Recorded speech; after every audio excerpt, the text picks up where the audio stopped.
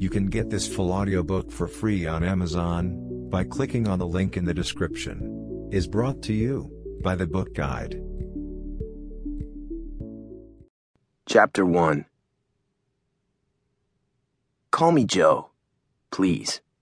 It's not that I have anything against Joey. It's a perfectly good name, and it's worked fine for the first 16 years of my life. But that's the point.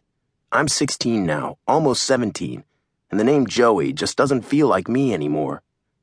Which maybe isn't surprising, given that I've met more versions of myself than Star Wars has clones.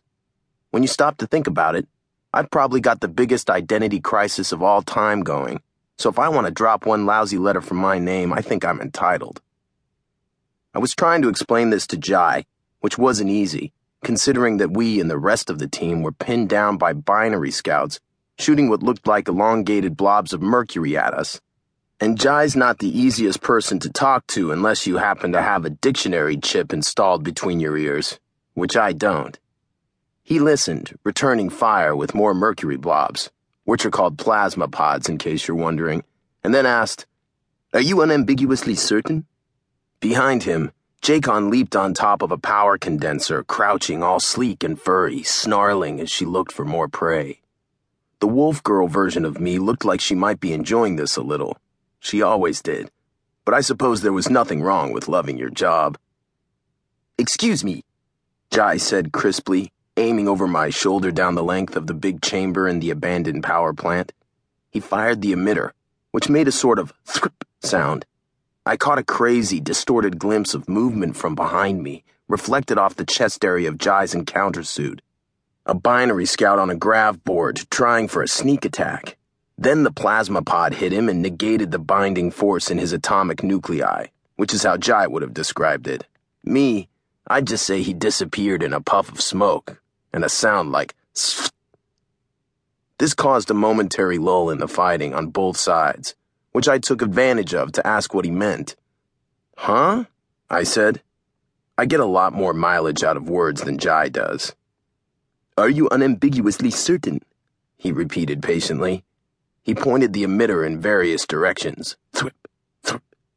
Next to me, J.O. fired his laser cannon arm at a group of attacking scouts. "That means, are you sure?" he offered helpfully, and I rolled my eyes. J.O. did have a dictionary chip installed between his ears, and took every opportunity to make me aware of it. I ignored him. "Did I want to change my nickname?" "Yes." "No, that your chronological age is in fact 16. I started to tell him that his brain had finally grown too big for his head, but stopped. He had a point. Though we don't time travel in the classic sense in the Interworld Organization, we all know that time itself isn't independent, aloof and serene from all the myriad worlds that make up the various versions of Earth.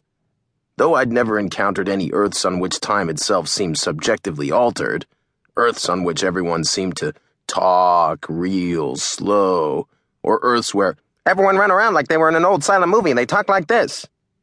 Still, most people knew that time passed quicker or slower in some planes as opposed to others. Just as it was also known that after some time spent in those worlds, your own time sense, not to mention your body, adjusted to the new temporal reality. I'd been in quite a few such parallel planes in the time I'd been a member of Interworld, which meant that Jai had a valid reason for asking, but only up to a point. I might be, as far as I knew, older than my birthday said I was, or younger. Problem was, there was no way to measure the rate that time passed outside the plane we were in. And even if there were, what about time spent in the in-between? That crazy quilt collision of various realities and worlds that a walker used as a shortcut from one reality to the next. Besides, it was all subjective, tied in with consciousness, so really, you only were as old as you felt. I said as much to Jai, who looked at me as if I'd just pointed out to him that the sky was blue.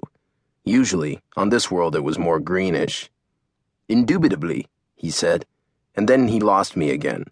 "Are you unquestionably certain your Hexiety is defined by your moniker?" "My what?"